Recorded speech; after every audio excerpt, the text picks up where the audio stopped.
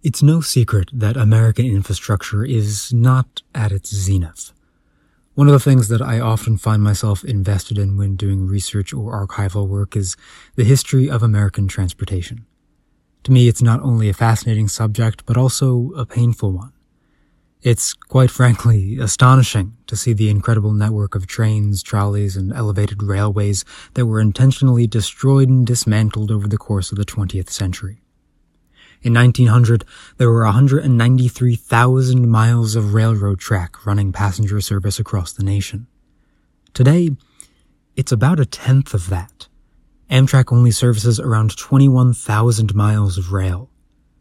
To get a sense of what our infrastructure once looked like, my town, which has never in its history been larger than 150 people, once had its own train station connecting to both Philadelphia and New York. That's something that's true for thousands of communities and millions of people across the country. In order to meet the demands of a society that is not on the brink of climate destruction, we're going to need a revolution in the way that we think about transportation. We need to throw off the burden of 80 years of car-centric thinking. It really makes me quite frustrated to think that we once had the exact thing that we need in this moment, but it was intentionally dismantled for reasons that ultimately boil down to nothing more than greed. Today, I want to talk a little bit about one of those cases. Let's talk about the death of the streetcar. You're listening to Hidden History. I'm Ellis Tucci, and this is episode 107, The Yellow Car. Hidden History is always available on Spotify, Apple Podcasts, and www.hiddenhistory.show. If you like this episode, then consider subscribing or sharing with a friend. And, as always, my sources are in the description. With that, let's get on to the show. Now, like everything else in the entire world, the story of America's transportation decline is not so simple. There were a number of factors that contributed to the decline of the streetcar system. Not all of which I can include here, but some of which I can talk about later, including suburbanization and the interstate system.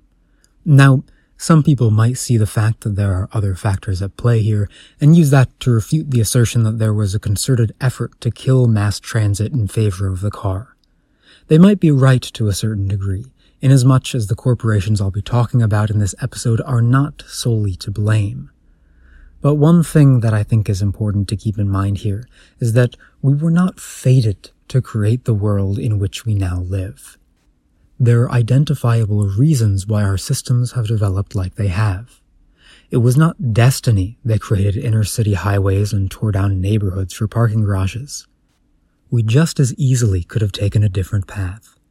The reason we've ended up with the world as we know it is because, to put it very simply, people in power were incentivized to make it that way. So, let's talk about streetcars. The streetcar, also known as the tram, has been around for quite a while. Beginning in the early 1800s, they were pulled by teams of horses. Eventually, in 1875, Ukrainian engineer Fyodor Perotsky invented the first electric tram, though it was slow to spread throughout the Russian Empire, instead seeing a significant amount of notoriety at the 1879 Berlin Commercial Exhibition, where the concept had been improved by the German engineer Werner Siemens. Horse-drawn streetcars, fittingly referred to as horse cars, first came to America in the 1830s, where they cropped up in Manhattan and Harlem, followed soon after by New Orleans. As the 1800s came to an end, engineers across the country began the process of mechanizing the system, which has left us with things like San Francisco's cable cars. In the 1880s and 90s, events like the World's Columbian Exposition helped convey to the country the many wonders of electricity. In 1886, an electrical engineer named Frank Sprague, who had apprenticed under Thomas Edison, developed a design for a streetcar driven by an electric motor powered by overhead wires. His design would go on to be used for decades almost unchanged, and earn him the nickname the father of electric traction. By 1902, there were 15,000 miles of streetcar tracks across the country, and I'll have you recall that Amtrak currently only operates 6,000 more miles than that. The streetcar was a boon to the American city, ushering in the first wave of suburbanization with the establishment of what are called streetcar suburbs, the first case of what we might now call a bedroom community or an exurb. One thing that became readily apparent during the expansion of America's streetcar systems was that they could be quite costly to build. There was a large amount of physical infrastructure needed to efficiently run a streetcar line, including not only laying the rails, but also stringing the electric wires and building generation stations and trolley barns. In response to this large upfront investment, transportation companies usually wanted a monopoly guarantee from the city in which they operated, ensuring them that they would be the only streetcar game in town. They usually got them, but with a price attached that would go on to do significant harm to their business. Often streetcar companies had to maintain the street surrounding their tracks, and they had to guarantee a fixed price for fares, usually a nickel, that wasn't indexed to inflation. So with the benefit of hindsight, we might be able to see why those policies might cause some problems. But 120 years ago, they weren't too concerned about it. This monopolization led to the creation of extraordinarily wealthy figures called traction magnates, who began to command great wealth and power. If you're from the Philadelphia area, you may have heard of Widener University, which is named after Peter Widener, a man who became one of the richest people in American history, thanks in part to his status as the founder of the Philadelphia Traction Company, which would go to control streetcar systems in multiple cities.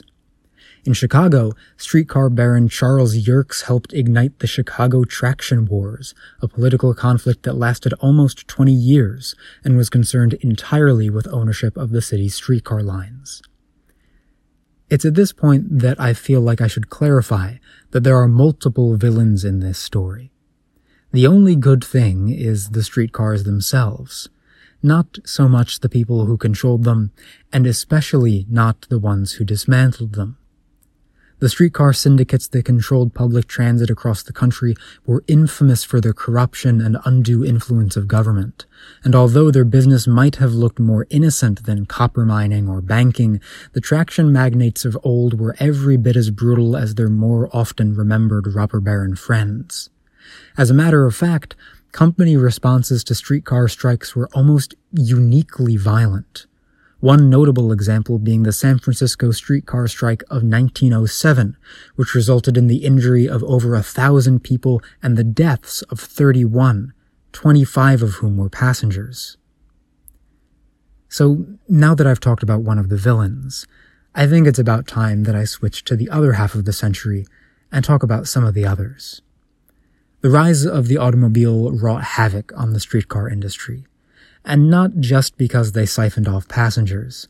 In many cities, streetcars didn't have guaranteed right-of-ways, and so increased traffic on the roads meant that trolley services became slower and more unreliable, even in the years before World War II when only a small percentage of the population was driving.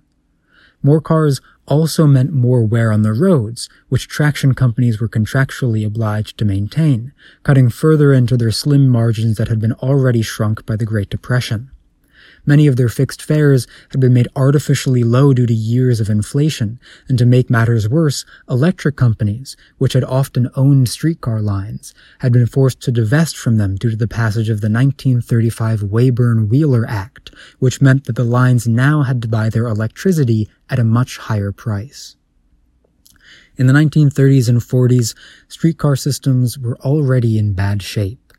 But it would really be in the 1950s when they were on death's door. The Federal Aid Highway Act of 1956 established the interstate system and cemented America as a car-centric nation. Not only do we see the replacement of streetcars with buses, but in the following decades of increasing deregulation, the contracting role of the state saw a massive shrinkage in the importance of transit as a whole, leading to decades of deferred maintenance in those systems that had been municipalized. But I need to go back for a second, because I've actually skipped over something very important. Because, like I said, these things weren't destined to happen. We're talking about infrastructure, a physical thing that we once had that we don't have now. Someone had to tear it up. In 1936, General Motors, Standard Oil of California, Phillips, and Firestone Tire bought a dinky little rural Minnesota transit company that only had 2 buses. They turned it into a holding company and gave it a fancy new name, National City Lines. Its express purpose was to buy streetcar lines, tear up the rails, scrap the cars, and replace them with the dirty, loud GM city buses that bought Standards oil from Phillips Station and rolled on Firestone tires. By 1947, the year they were indicted with conspiring to monopolize the sale of buses, they owned and were dismantling over 50 major transit systems in 16 different states, including Los Angeles, Oakland, Philadelphia, Houston, St. Louis, Salt Lake City, and Baltimore. The 1949 case United States versus National City Lines Incorporated found the corporations funding NCL guilty of conspiring to monopolize the market for buses and related products. In a stunning show of bravery that was sure to scare off capital interests from cannibalizing our public services for profit, each company was fined a whole $5,000, with each of their board members held to the princely sum of $1 each. And that's a story of how infrastructure disappears. To rebuild only what was lost, and not even to expand to meet the needs of our greater population, seems to be an almost unthinkable task. Just as we are now a car-centric society, we could have been a transit-focused one. Instead of pouring trillions of dollars into interstates and freeways and interchanges and bypasses, we could have funded interurbans and streetcars and subways and bullet trains. Well, there's no use speculating on what might have been. Thanks for listening this week. If you enjoyed this episode, then consider subscribing or sharing with a friend. You're listening to Hidden History. I'm Ellis Tucci, and this is The End of the Line.